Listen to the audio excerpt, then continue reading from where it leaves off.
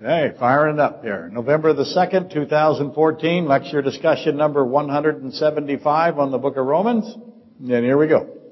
I'll take another run at Matthew, the parable of the talents, but actually that's not really accurate. As you know, it's the parable of the talents is just the third one in that group there that starts at Matthew 24:45 and ends at Matthew 25:30. So 24:45 to Matthew 25:30 are these three parables. God has recorded them and placed them in a row in Matthew, these three, and he's building one upon the other, and the last one is Matthew 25:14 through 30, the one we're focusing on, the parable of the talents. And that one contains what I believe is the culmination,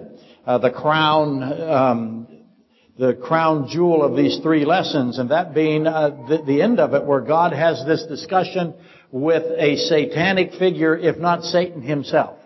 So God is repeating a conversation that he might have had with Satan, and that is speculative, I recognize, but the elements are all there. So that discussion ends the parable of the talents in some sense, and God takes it apart.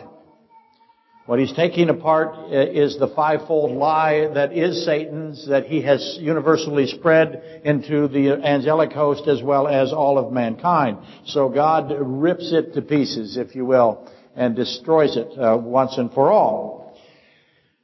And as you know, I've had the case for many, many years that Satan began by saying that it was an unsolvable premise. And God, of course, does in fact solve it and answers it in many places in the Bible. Matthew 25:14 through 30 just being one, Genesis 15 being another, Matthew 4 being a third, and Gethsemane being another, in fact. And so they're all over the place. You just have to find them and know where they are and know what they're about. So we have these three parables, so let's put those on the board really fast. Matthew, the three, or the parables, begin with the faithful and wise servant. So we have faithful, wise,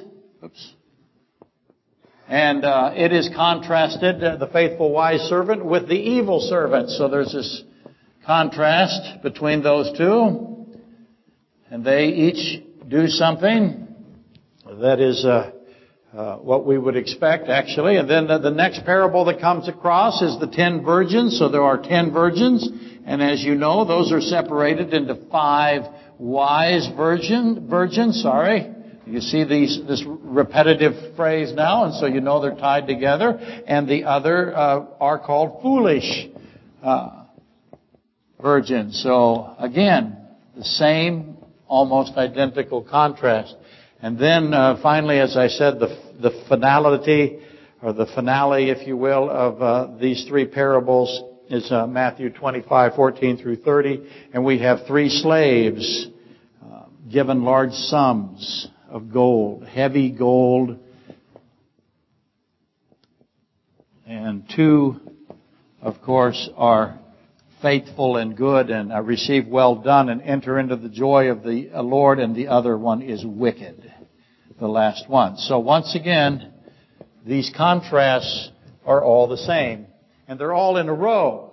And that tells you that the Bible always has done this everywhere that I have found it. There's an element that is always dragged along, that stays intact, if you will. So though the story will change a little bit, there's an element of the first story. For example, I have the ending, if you will, we want to say that. It's really the fulfillment of the 10 Commandments. But the 10 Commandments move on into the church age, and they move on into the millennial age. But they change, their role changes, for lack of a better term. That's what's happening here. I have a wise and an evil, and then I have a wise and a foolish, and then I have, again, well done and faithful and ruler and enter the joy, and then I have inner condemnation, wicked and lazy. So the same thing is really being said 3 different ways. That's a technique, obviously, that the Bible uses a lot. And why does the Bible do it that way, do you think? Why does God do it that way? He's trying to make sure you get it more than anything else. It's repetitive for a purpose, but each one of them has an element, and what you're to do is to combine all of the elements and put them together into a totality. Okay, so it all begins in Matthew 24:45. These very amazing, by themselves they're amazing, but again, combined into one, that's when they come alive. So it begins in Matthew 24:45, and God asks a question right there. Who then is a faithful and wise servant? That's His question.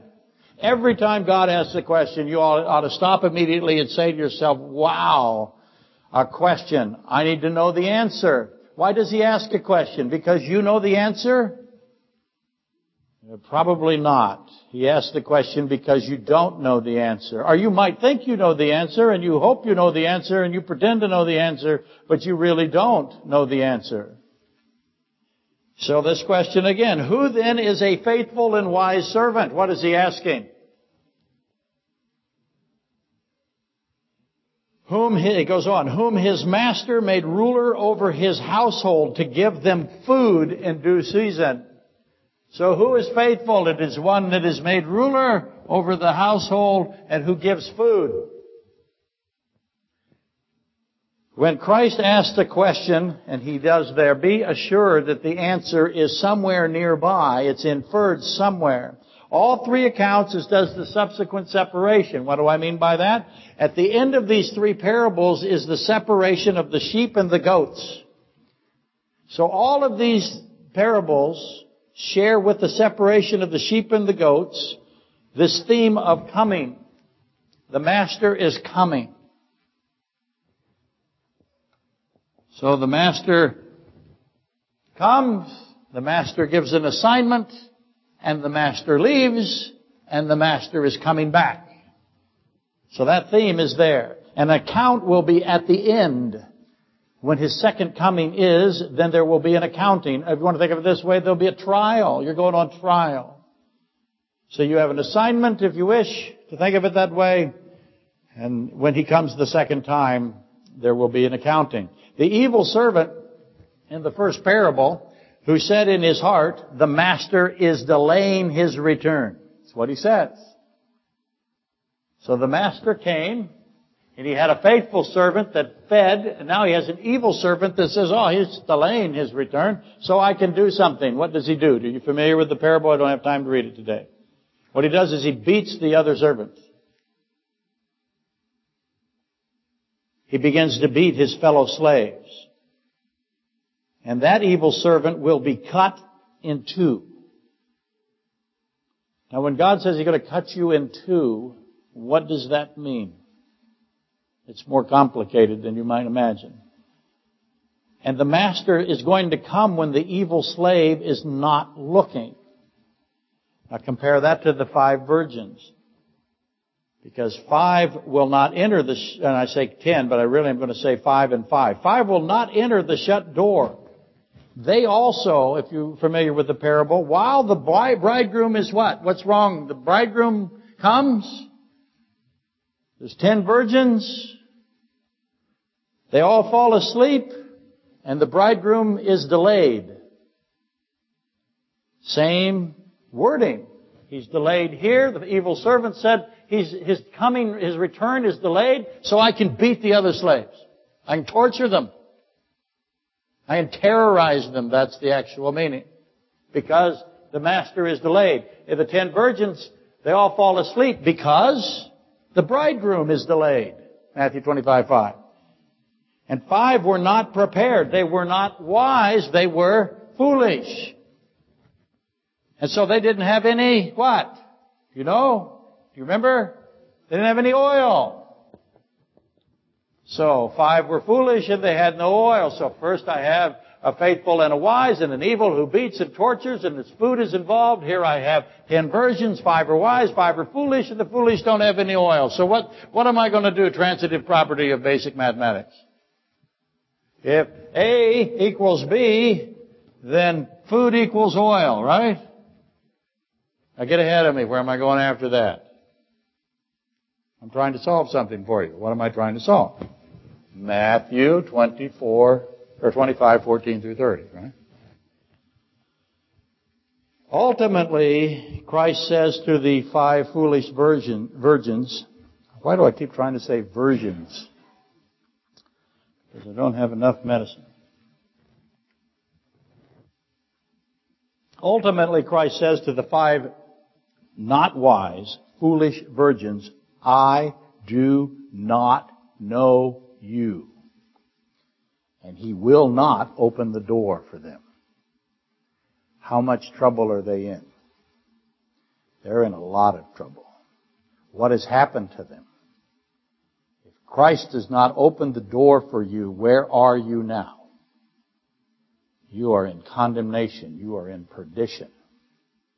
And people have said to me all throughout my career, if you can call what I've done a career, and that is a very generous adjective for what I have done in my life, but all of my so-called career, people have come to me and said of this parable of the 5 foolish and 5 wise virgins, how mean of God.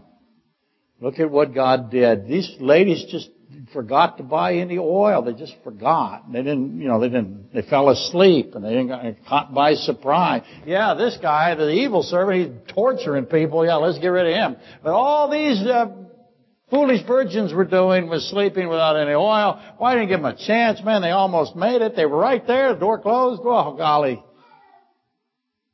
If you think that's what happened, you are in, what's the word I want? You are ditch diving again.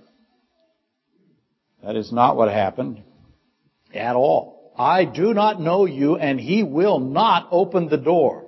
So what are the 5 foolish virgins then? If He won't open the door, what are they? Note the common element in all 3. This delaying. We're going to have the same thing here with the 3 slaves, right? Remember that? The master came. Here I have master, bridegroom, master. The master came. He gave everybody talents. And then He delayed a long time before He came back, right? So I have this element that's the same in all 3. I have this delaying. Long time, Matthew 25:19. God waits. He did it with Moses, right? At Exodus 32. Moses goes up the mountain and he's late in coming back down. So what do the people do there? They build a calf. This delaying always occurs, and when He delays, then what does evil do? Evil begins to foment, to rise up. But God waits, He delays, and the evil and the foolish do not understand why He does so, and so they do the opposite of what He is asking them to do. The evil, the foolish, they mistake His delaying. They do not know that it is love and mercy. They think instead that it is weakness and it is the time to strike. That element is in all 3 of these. They fail to see, the evil do, that by waiting, by being long-suffering, God is extending opportunity for something. What is He doing? He's extending opportunity for salvation, repentance, salvation. And as you know, secular mankind interprets His waiting and His delaying as evil. What do they say? They say that God will not act. And therefore, the only choices are, God is not acting. So therefore, He's not acting because they say what? He cannot act. He is unable to act. And you should immediately recognize that they are declaring God or Christ to be evil. See, what always comes next after they say that Christ will not act, Christ will not return, Christ will not end sin because He can't, or He's unable. What comes next would be this. Is it not evil, they will say, for the Creator God to create a world knowing that He could not stop it from being consumed by its own wickedness? They will also continue their argument by proposing that God willfully and knowingly implanted the evil into His creation. He made the evil, He conceived the evil, and He pushed it into His creation while having no intention of restraining or ending it. And I very often respond to the legion of pastors, there's thousands of them, who assert that God does not save children with this question.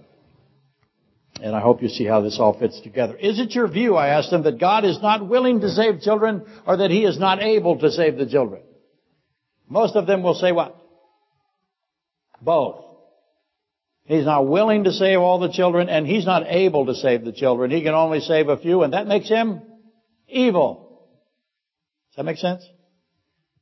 Whenever you say the words in your head or to somebody that God is not willing or God is not able, you should be very afraid of yourself now, because you're finding yourself siding with those who hate Christ. And they say it about Him all the time. There is no salvation because God has no intention of saving anybody. It is all an illusion, and He has no ability to save anybody because His salvation system is flawed. That is one of the fivefold lies of Satan, right? And that is very common in churches today. And that is, again, modernism. We'll get to that in a minute. We did a little bit of that last week. Anyway, solve for yourself why it is that Christ leaves, because He is telling you that He's leaving 3 times in a row. I'm leaving. I came for the faithful and the wise. The evil servant saw that I had left and I was delaying, or at least he thought I was delaying my return, and so he became a tormentor of others. The 5 foolish virgins had no oil, were caught by surprise when I returned, just like the evil servant, and the wicked slave in the parable of the talents just buried the talent while I delayed. So understand that Christ waits and that He leaves. Now you have to solve for yourself why it is that Christ does that God does that. Start with the position that it is what? I have to solve why Christ is delaying. Why He's telling me that He is delaying. Is He delaying? If you want to think of it that way, He is waiting. We're in a waiting period right now. Why is He doing it? What's the answer? It's good. Start there. If you'll start that it's good for Christ to wait, and that is why He is waiting. His salvation is being offered. Time is being given. That's mercy. And by the way, by waiting, no one will have an excuse. And though, as Matthew 25, 24 through 30 may explain, excuses are going to be attempted. But for today, I just want you to notice the common thread in these 3 parables. The evil servant, the wise servant, the wise virgins, the foolish virgins, the good and faithful who were given the talent, the wicked and lazy, the sheep and the goats being separated. God is the master, God is the bridegroom, God is the master. And then the separation that is occurring, the faithful and wise go to a different place than the evil and wicked. The wise virgins go in, and the foolish virgins, the door is shut. 3 slaves have heavy gold. The wicked slave buries it. And look what I have done. I have said that food equals oil equals talent. I've also said that I have faithful, wise servants. I have 5 wise virgins, and I have 2 good and faithful, well done. I have 1 evil servant. I have another wicked and lazy servant with the talent, and therefore I must have what kind of virgins? What do I got? I got evil. Got to. I mean, they're all the same. It's evil, wicked, evil. So why is it evil to not have any oil? Why is it evil to bury the talent? Why is it evil to not give food? So, very, very few commentators, if you study the 10 virgin parable, and I hope you do, very, very few see the 5 foolish virgins as wicked, evil, and lazy. But that is the only conclusion you can have. It must be so. Because the door is not open for them. Christ says to them, I do not know you. That is not good news. Solemn words indeed. And we're going to have to investigate that next week. We'll compare Luke 13:22 to 31 to that particular parable of those 10 virgins, which I've done before, but it's a good time to bring it up again because of where we are. And there we're going to find more clues as to the identity of the 5 foolish virgins, which is going to lead us then to the meaning of the talent. Or such is my plan. I'm getting ahead. So, but today I just want you to note that relationship between the food, the oil, and the talents, and I hope that makes sense. And I should probably really quickly read those verses because I know a lot of you have not been here. So let's pound that in, and then we'll move on to the next phase of today's lecture. So here we go, Matthew 24. Let me read 24:45 through 46. Who then is a faithful and wise servant whom his master made ruler over his household to give them food in due season? Blessed is that servant whom his master, when he comes, will find doing so. But the evil servant says in his heart, my master is delaying his coming. Okay, now skip over to Matthew 25:2 through 4, the 10 virgins. Then the kingdom of heaven shall be likened to 10 virgins who took their lamps and went out to meet the bridegroom. Now 5 of them were wise and 5 were foolish. Those who were foolish took their lamps and took no oil with them. It is foolish to take a lamp with no oil. What are you thinking?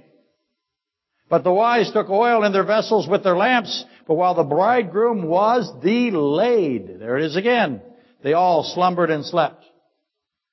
Now, 25:15.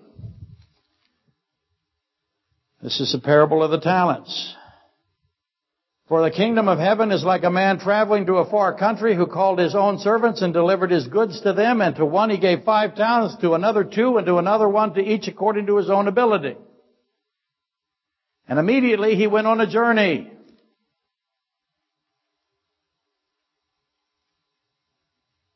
Okay, so again, that delaying element in all 3, the food, oil, talents. Now, if you were here last week, and why wouldn't you be? Okay, don't answer that. We have elections coming on Tuesday, don't we? That should be very interesting. I think that's a real opportunity for us to find things out. I will be fascinated by it. As I've said many times, I think that politically this is the most anti-Israel political climate in the United States in my lifetime, without a doubt. Does that continue? Does it worsen? Is it reversed? That fascinates me. Okay, we're moving on. If you were here last week, hopefully you remember that I read a fairly lengthy question asked by Mark from Texas. I began to take it on, and that's what I'm doing again today. He may not recognize that I'm answering his question or taking on the subject that he brought, and you may not recognize it, but that's okay. That is what I think I'm doing. But his question was a couple of things. It was principally this, though. What is the origin, he asked, of modernism? Now, he didn't say modernism. Actually, what he was saying was kenosis theory, but kenosis theory is modernism. We'll get to that in a moment. What is the origin of this stuff? When did it take hold of the church? Who primarily is promoting kenosis now? What is their objective and their motive, or modernism now? Modernistic thinking? The words are pretty obvious. K-E-N-O-O.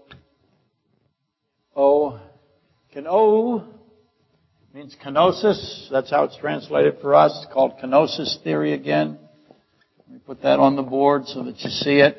And that way, if you ever run into it, you'll know that it isn't just some weird word I made up. It comes out of that Greek root. It's translated emptied himself. So the theory is pretty much this. It comes out at Philippians 2:7. And by the way, ask yourself, how is it that Mark's question and kenosis theory and modernism and Gnosticism, all that we discussed last week, and these parables, how is it that those are clues for the meaning of the talent? Because, as you know, that is the plan. I have to keep repeating that for those of you who think I haven't completely lost my mind, which is possible. I have a family history.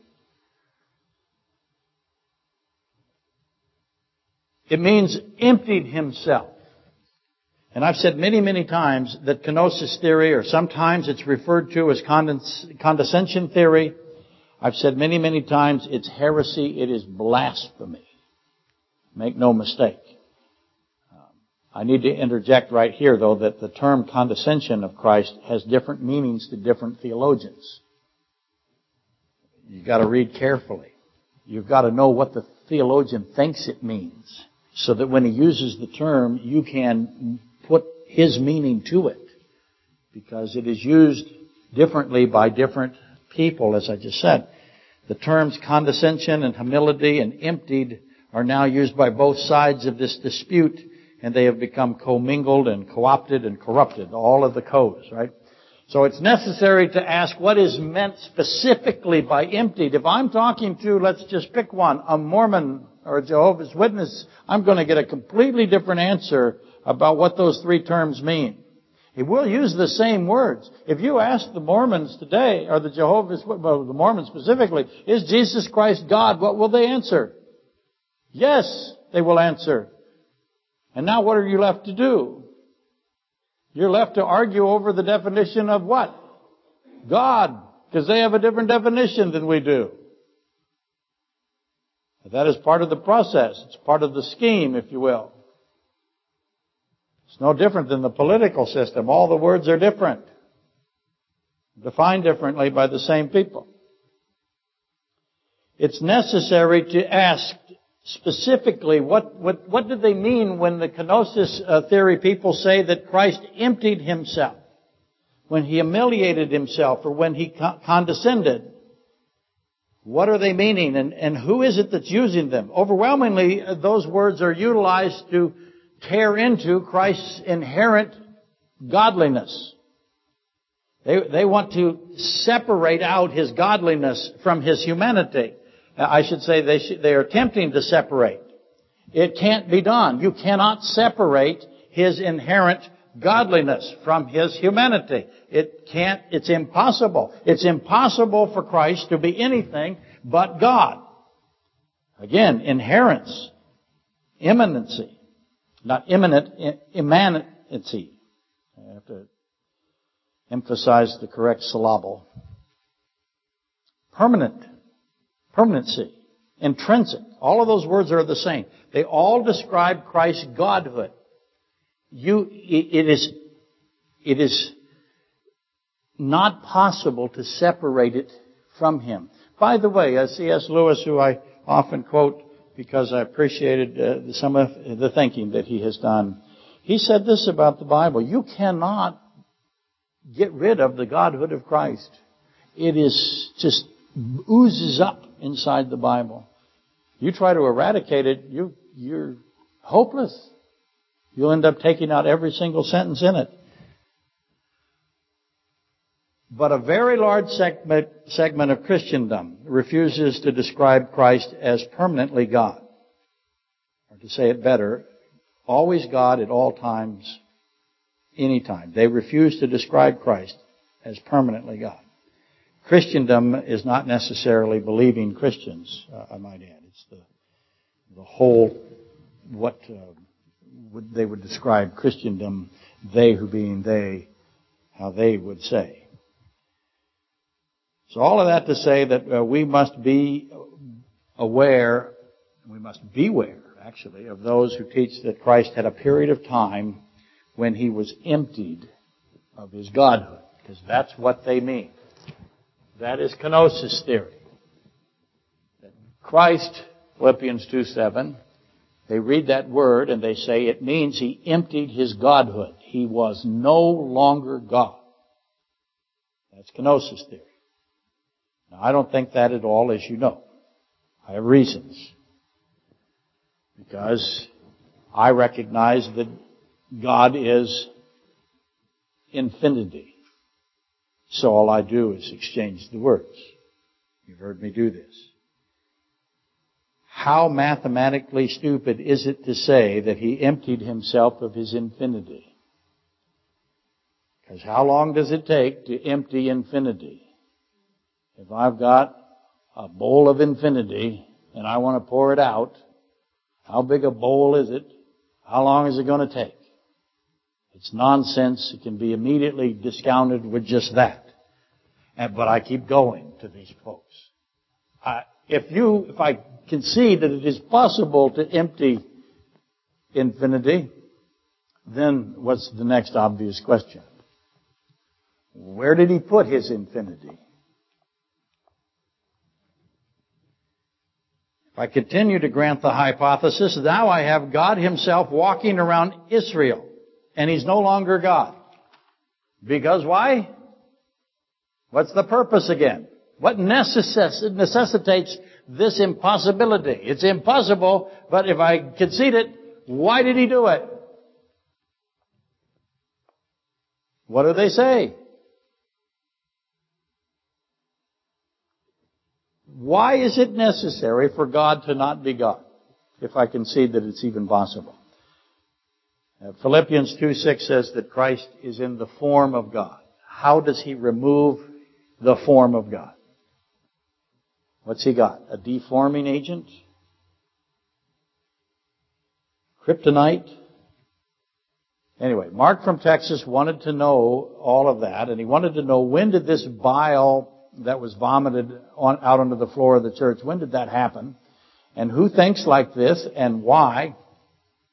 And obviously there's great confusion over Philippians 2:7, along with Isaiah 50, as we pointed out last week, along with Hebrews 5:7 through 11, and Romans 8:3, and Ezekiel 1:26, and Exodus 24:10, Luke 1:35. I can go through all of them, and there's another 100 besides those. Tremendous amount of confusion over all of these verses that seem to imply that somehow God emptied his infinity out.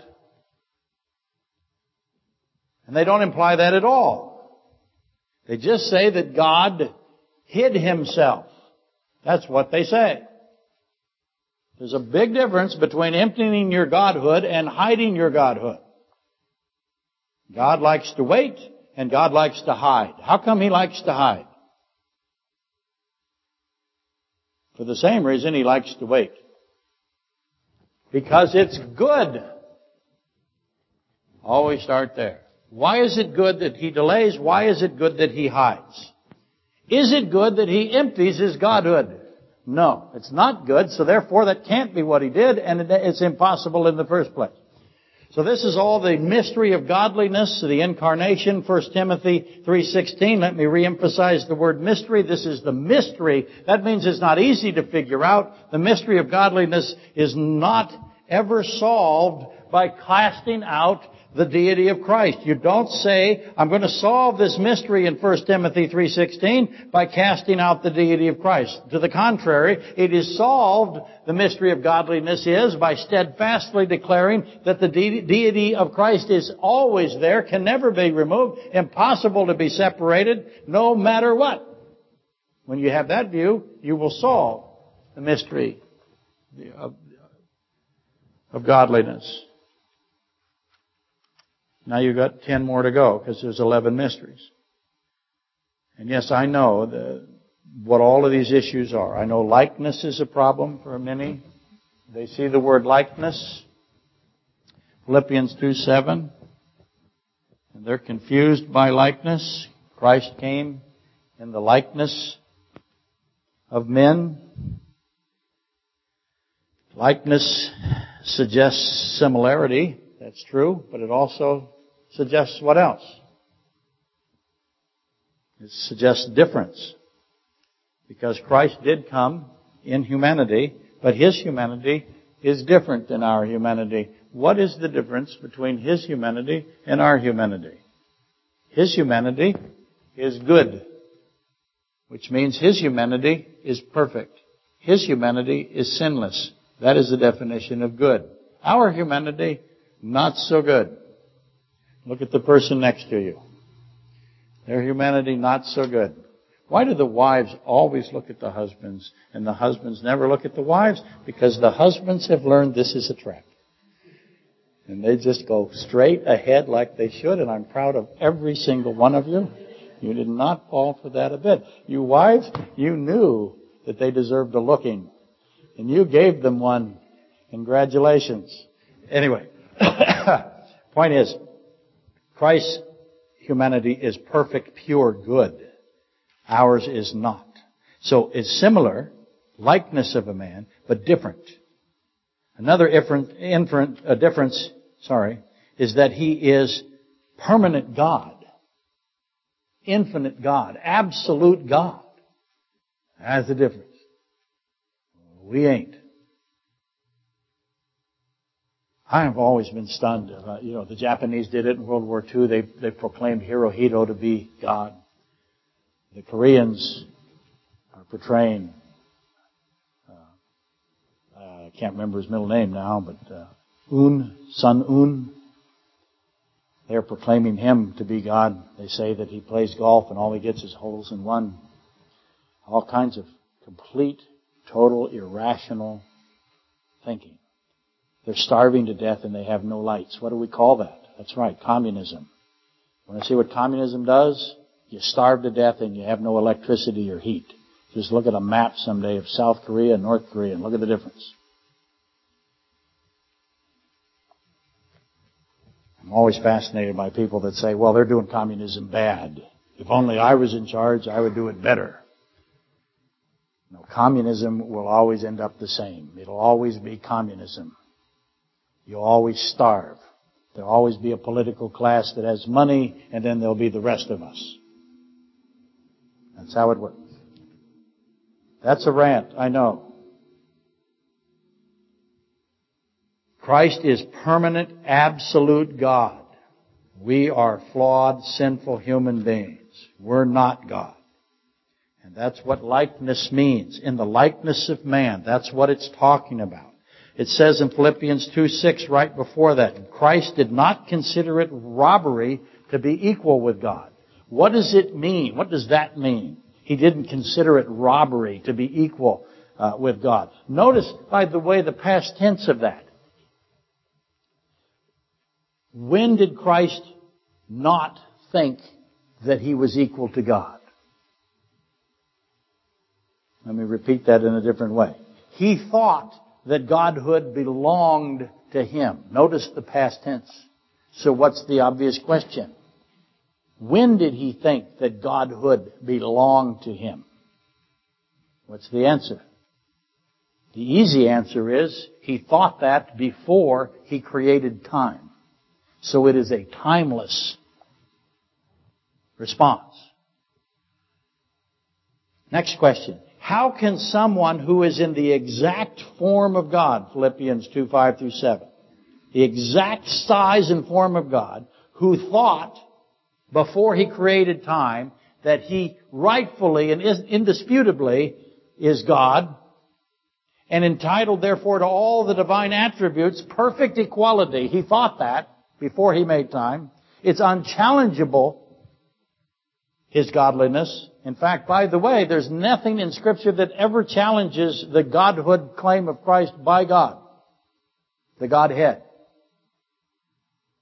In fact, the opposite is true. It's always accepted as fact. So how does somebody who thinks that He is God and is affirmed that He is God by the Godhead, how does somebody disremember and set aside that kind of thinking? How do I stop thinking that I'm God once I'm God? Does God ever think He's not God? So how do I empty myself if I'm God? I have to disremember that I'm God? I have to unthink that I'm God? Only self-existent God can think like God. How much thinking does it take to think like God? How much thinking do you have? How much thinking does God have? What percentage of God's thinking is your thinking? It isn't measurable. How do you think like God? Only self-existent God can do that. And God cannot unthink. Christ thinks completely and totally like God. He cannot not think that way. Does that make sense? It's impossible for Him to not think in totality, in size, in complexity like God. Again, who else can do this? Contrast with Satan, by the way, Isaiah 14. This is a refutation of Isaiah 14. Okay, hidden in all of that was my thinly veiled attack on Gnosticism and its infant child, modernism, Mariolatry. Also, if you were here last week, the contemporary emotion-based entertainment theologies that are Christless. You can go to some of these huge churches and they will sing for hours and never is the word Christ mentioned. It's just not mentioned. He's not there. It's astonishing. I've often wondered why that is. I've been to those churches. I have been asked to comment on sermons. I've been asked to comment on their service. And one of the questions I've always answered or asked them is, how come there's no songs about Christ? There's songs about the Holy Spirit. There are songs about God. Those songs, they're Christless, are very Christ diminished. Why are you doing that? Is that a good idea? I think not.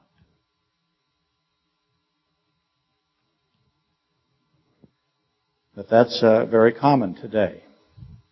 Also, hardly hidden is a clue to the meaning of the talents given on the basis of abilities. That's what I'm not. Something, by the way, that many of you, I'm very proud of you, have already figured out. Okay, next phase. 3-phase sermon today in holding with the 3-phase theme that I started with. I got a call this week. Bill the cow. Called me, what was that, Monday or Tuesday? Monday. So he knew that I needed to get right on this. He correctly suggested that I was remiss. He said, you have failed to include the parables of Jeremiah in your study of Matthew 25. And I hadn't even considered it. And I wasn't even sure what he was talking about. He didn't say parables of Jeremiah. If he had, I would have known. As many of you do, I started my lecture series 25 years ago. Was anybody here for Jeremiah? Yeah, a couple of you were here. That's 25 years ago. Yeah, Felicia just fainted. But that's amazing, isn't it? And I did the parables of Jeremiah 25 years ago. And I knew instantly that once I realized that that's what Bill was saying to me, because he said Jeremiah 13 and it didn't register. And then finally when he said an element of it that was the parables of Jeremiah, I went, oh wow, he's right. And as soon as I hung up, I thought, I'm going to go find those lectures. How hard can they be? They're in a box.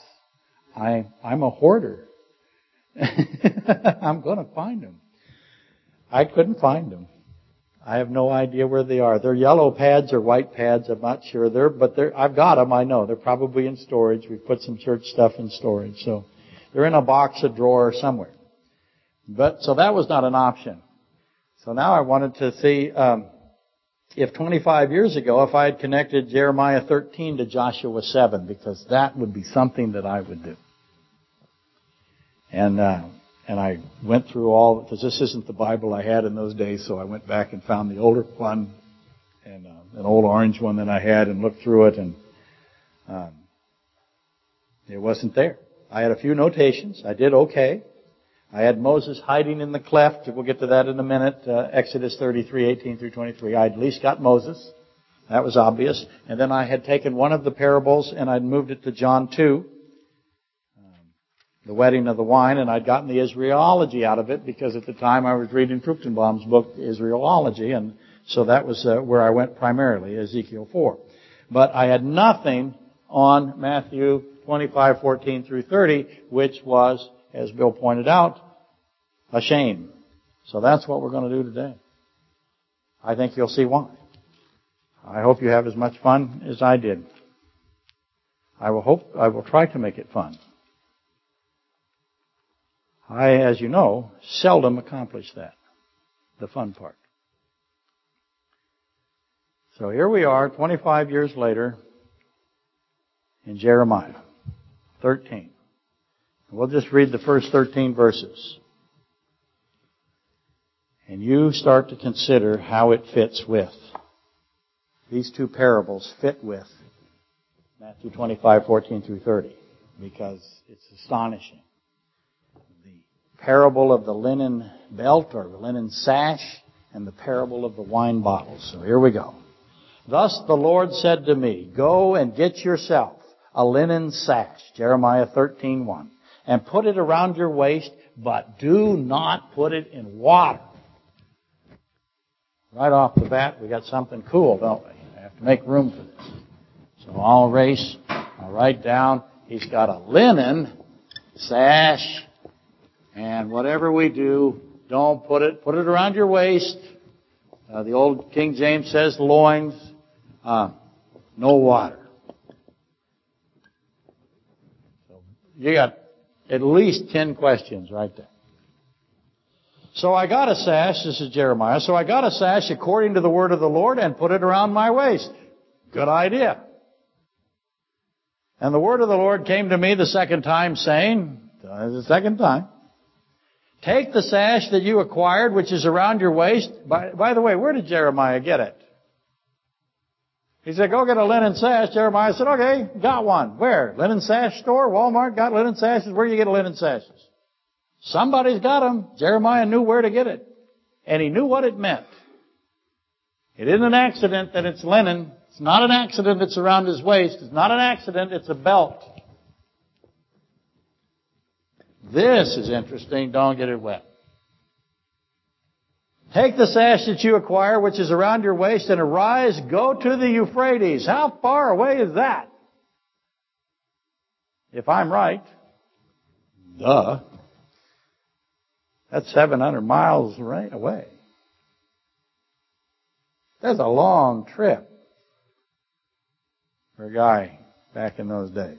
Now, some people don't think so. They think it's 3 to 6 miles away, and they make one word mean another word, and they got it all looking the same, and they hope this is right, because they don't like that 700-mile trip. I love that 700-mile trip. And we'll get into that next week. Okay. Take the sash that you acquired, which is around your waist, and arise, go to the Euphrates, and hide it there in a hole in the rock. So I got a rock, and it's got a hole in it. What's the obvious question? How big a rock? How big a hole? By the way, when I put those words on the board, you should be going, holy mackerel, honey child, that's some cool stuff right there. I got a rock with a hole in it. So I went and hid it by the Euphrates as the Lord commanded me. Now that should immediately, and that's where Bill said, why haven't you attached the hidden sash with Matthew 25:14 through 30? And I went, oh. I had no excuse. Now it came to pass after many days, what do we got there? It got a delay. That's what we got. Here we go again, right? That the Lord said to me, arise, go to the Euphrates, and take from there the sash which I commanded you to hide there. Then I went to the Euphrates and dug. Got to dig it up. And I took the sash from the place where I had hidden it, and there was the sash ruined. It was profitable for nothing. Then the word of the Lord came to me, saying, thus says the Lord, in this manner I will ruin the pride of Judah and the great pride of Jerusalem, this evil people who refuse to hear my words, who follow the dictates of their hearts, who walk after other gods to serve them and worship them, shall be just like this sash, which is useless, completely useless. Profitable for what? Nothing. There's nothing. It's wasted. Gone. For as the sash clings to the waist of a man, so I have caused the whole house of Israel and the whole house of Judah to cling to me. So that's telling you what the sash means with respect to Israelology, says the Lord. And that they may become my people for renown, for praise, and for glory, but they would not hear.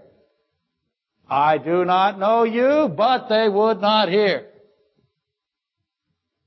Therefore you shall speak to them this word. Now we're into the parable of the wine bottles, or the wine jars. I think that's the case. Some people will say skins. But you'll see why they're obviously pottery in my view. Therefore you shall speak to them this word. Thus says the Lord God of Israel, every bottle shall be filled with wine. So he says to Jeremiah, go speak to them. Tell them every bottle should be filled with wine. And they will say to you, do we not certainly know that every bottle will be filled with wine? That is a statement of great evil. It should be obvious at some point why. Every bottle will be filled with wine. Oh, we already know that every bottle will be filled with wine. That, by the way, is one of the lies of Satan, that every bottle will be filled with wine. Then you shall say to them, thus says the Lord, behold. He's answering what they say, right? So I have God talking to somebody again, just like I do in Matthew 25:14 through 30. Same conversation, a little bit different, but pretty much the same. Behold, I will fill all the inhabitants of this land, even the kings who sit on David's throne, the priests, the prophets, and all the inhabitants of Jerusalem with drunkenness. And I will dash them one against another, even the fathers and the sons together, says the Lord. I will not pity nor spare nor have any mercy, but will destroy them. I will shut the door. Essentially. Right? So there they are, the two parables of Jeremiah, the linen belt, or the sash, the linen sash, the wine bottles. And the Israel reference is unmistakable. I have to hurry. First thing you should know is that the linen sash is a priest belt. That's how Jeremiah got it. That's why he knew what it was. Go get a priest's sash and put it around you. And of course, he would know because of his prophet status, his father status. And I have a priest's sash, a linen sash.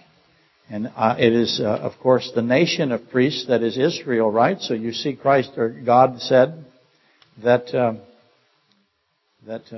he put it around his waist just like Israel is attached to him. So you see the sash and the relationship to the nation of Israel. That's without dispute, but it's a lot more complicated than that.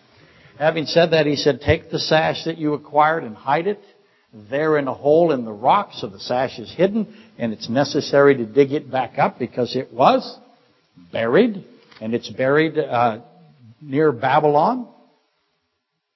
He said, take it to Babylon and bury it. When it's finally uncovered, it's profitable for nothing. It's completely useless. And then God explains his parable in part. Israel's great pride will be ruined as the sash was ruined. And that would be the basics. But let's take another run at it. The priesthood wears a linen sash. What does it look like? I'm going to propose to you that it is obvious what it looks like. It is, let me make the word over here.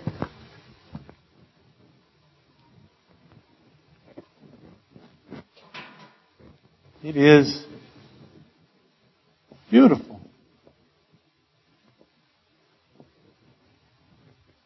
It's ornate. We're going to do what with this beautiful sash? We're going to bury it. Just like who? Just like Achan. Buried a beautiful garment. Then he says, don't wash it. No wash. Let this beautiful garment, wear it, and it's going to get what? Filthy. Some think it was on the inside, some think it was on the outside. Doesn't really matter. Don't wash it. Then the Lord came a second time. This second time, he says, go to Babylon. And I want you to find a rock with a hole in it. Now, Obvious question, how big a rock is it? How big a rock is it? Did you think it was a rock, maybe size of a pickup truck? What'd you think? Maybe a little rock, it's got a hole in it, and he hides it inside the hole, maybe puts mud over top of it. Here's what it is. The context makes it clear that it's a prison that has been hollowed out in stone, the face of a rock face. So what is it really? It's a cave. Go to Babylon, find a cave, go in the cave, dig a hole, and bury the beautiful sash in it. After a long delay, the beautiful buried garment is dug up. So hiding and burying it had made it completely useless. So let me recap that a little bit. A prophet priest of Israel lets his beautiful sash become filthy, doesn't wash it, treks to Babylon, buries the sash in a prison carved out of a rock face. And think about that again. The beautiful sash is buried in a carved out rock. Who's that? I have entombment in a cave. Right? Prison. That's very helpful now in solving what this talent is. I'm just piling clues onto you one after another. The talent question of Matthew 25:14. So, as long as the sash was in the priest's possession, though unwashed, God was speaking to Israel. Once the sash buried in Babylon, God waited many days. He's delaying. When he speaks again the third time, he refers to Israel as what? Evil. Wicked.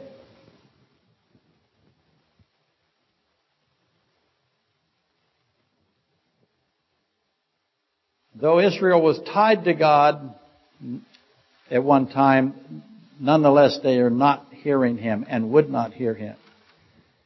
Then this very cryptic exchange occurs. God says, every jar, vessel, bottle shall be filled with wine. And they say mockingly with derision back to Him, do we not certainly know that every bottle will be filled with wine? What are they talking about? You solve the wine in the bottle and the jars, if you will, the vessels. You solve that by going to John 2. The wedding feast, the first miracle of Christ, is vessels with wine put in it, right? Ultimately. And he says, behold, to their answer, to their mocking derision. He says, I'm going to put you into helpless intoxication. You're going to be horribly drunk, the nation of Israel. Which means you're going to stagger around and crash into one another. And when you're drunk in the darkness in those days, they always fell into big holes, what they call the fatal abyss. Because it was dark, they're drunk, down they go. It happened to travelers. They're overtaken by darkness. And that's what he says I'm going to do to you. I'm going to give you over to a reprobate mind. And you're going to crash into each other and fall into the dark abyss. That's what he says. Finally, I know that's the favorite word here, as the plethora of musicians come forward. It's a mass of musicians. Here are things we got to figure out. What is this beautiful sash? What does it represent?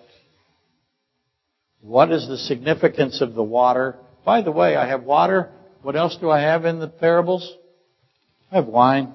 Oh, water, wine. That's probably just happenstance.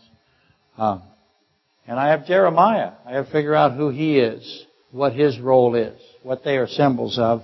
And then I've got to take all of that and turn around and send it into Matthew 25:14 through 30, which some of you have already done while I spoke it to you. Congratulations. For the rest of you, we'll see you next week.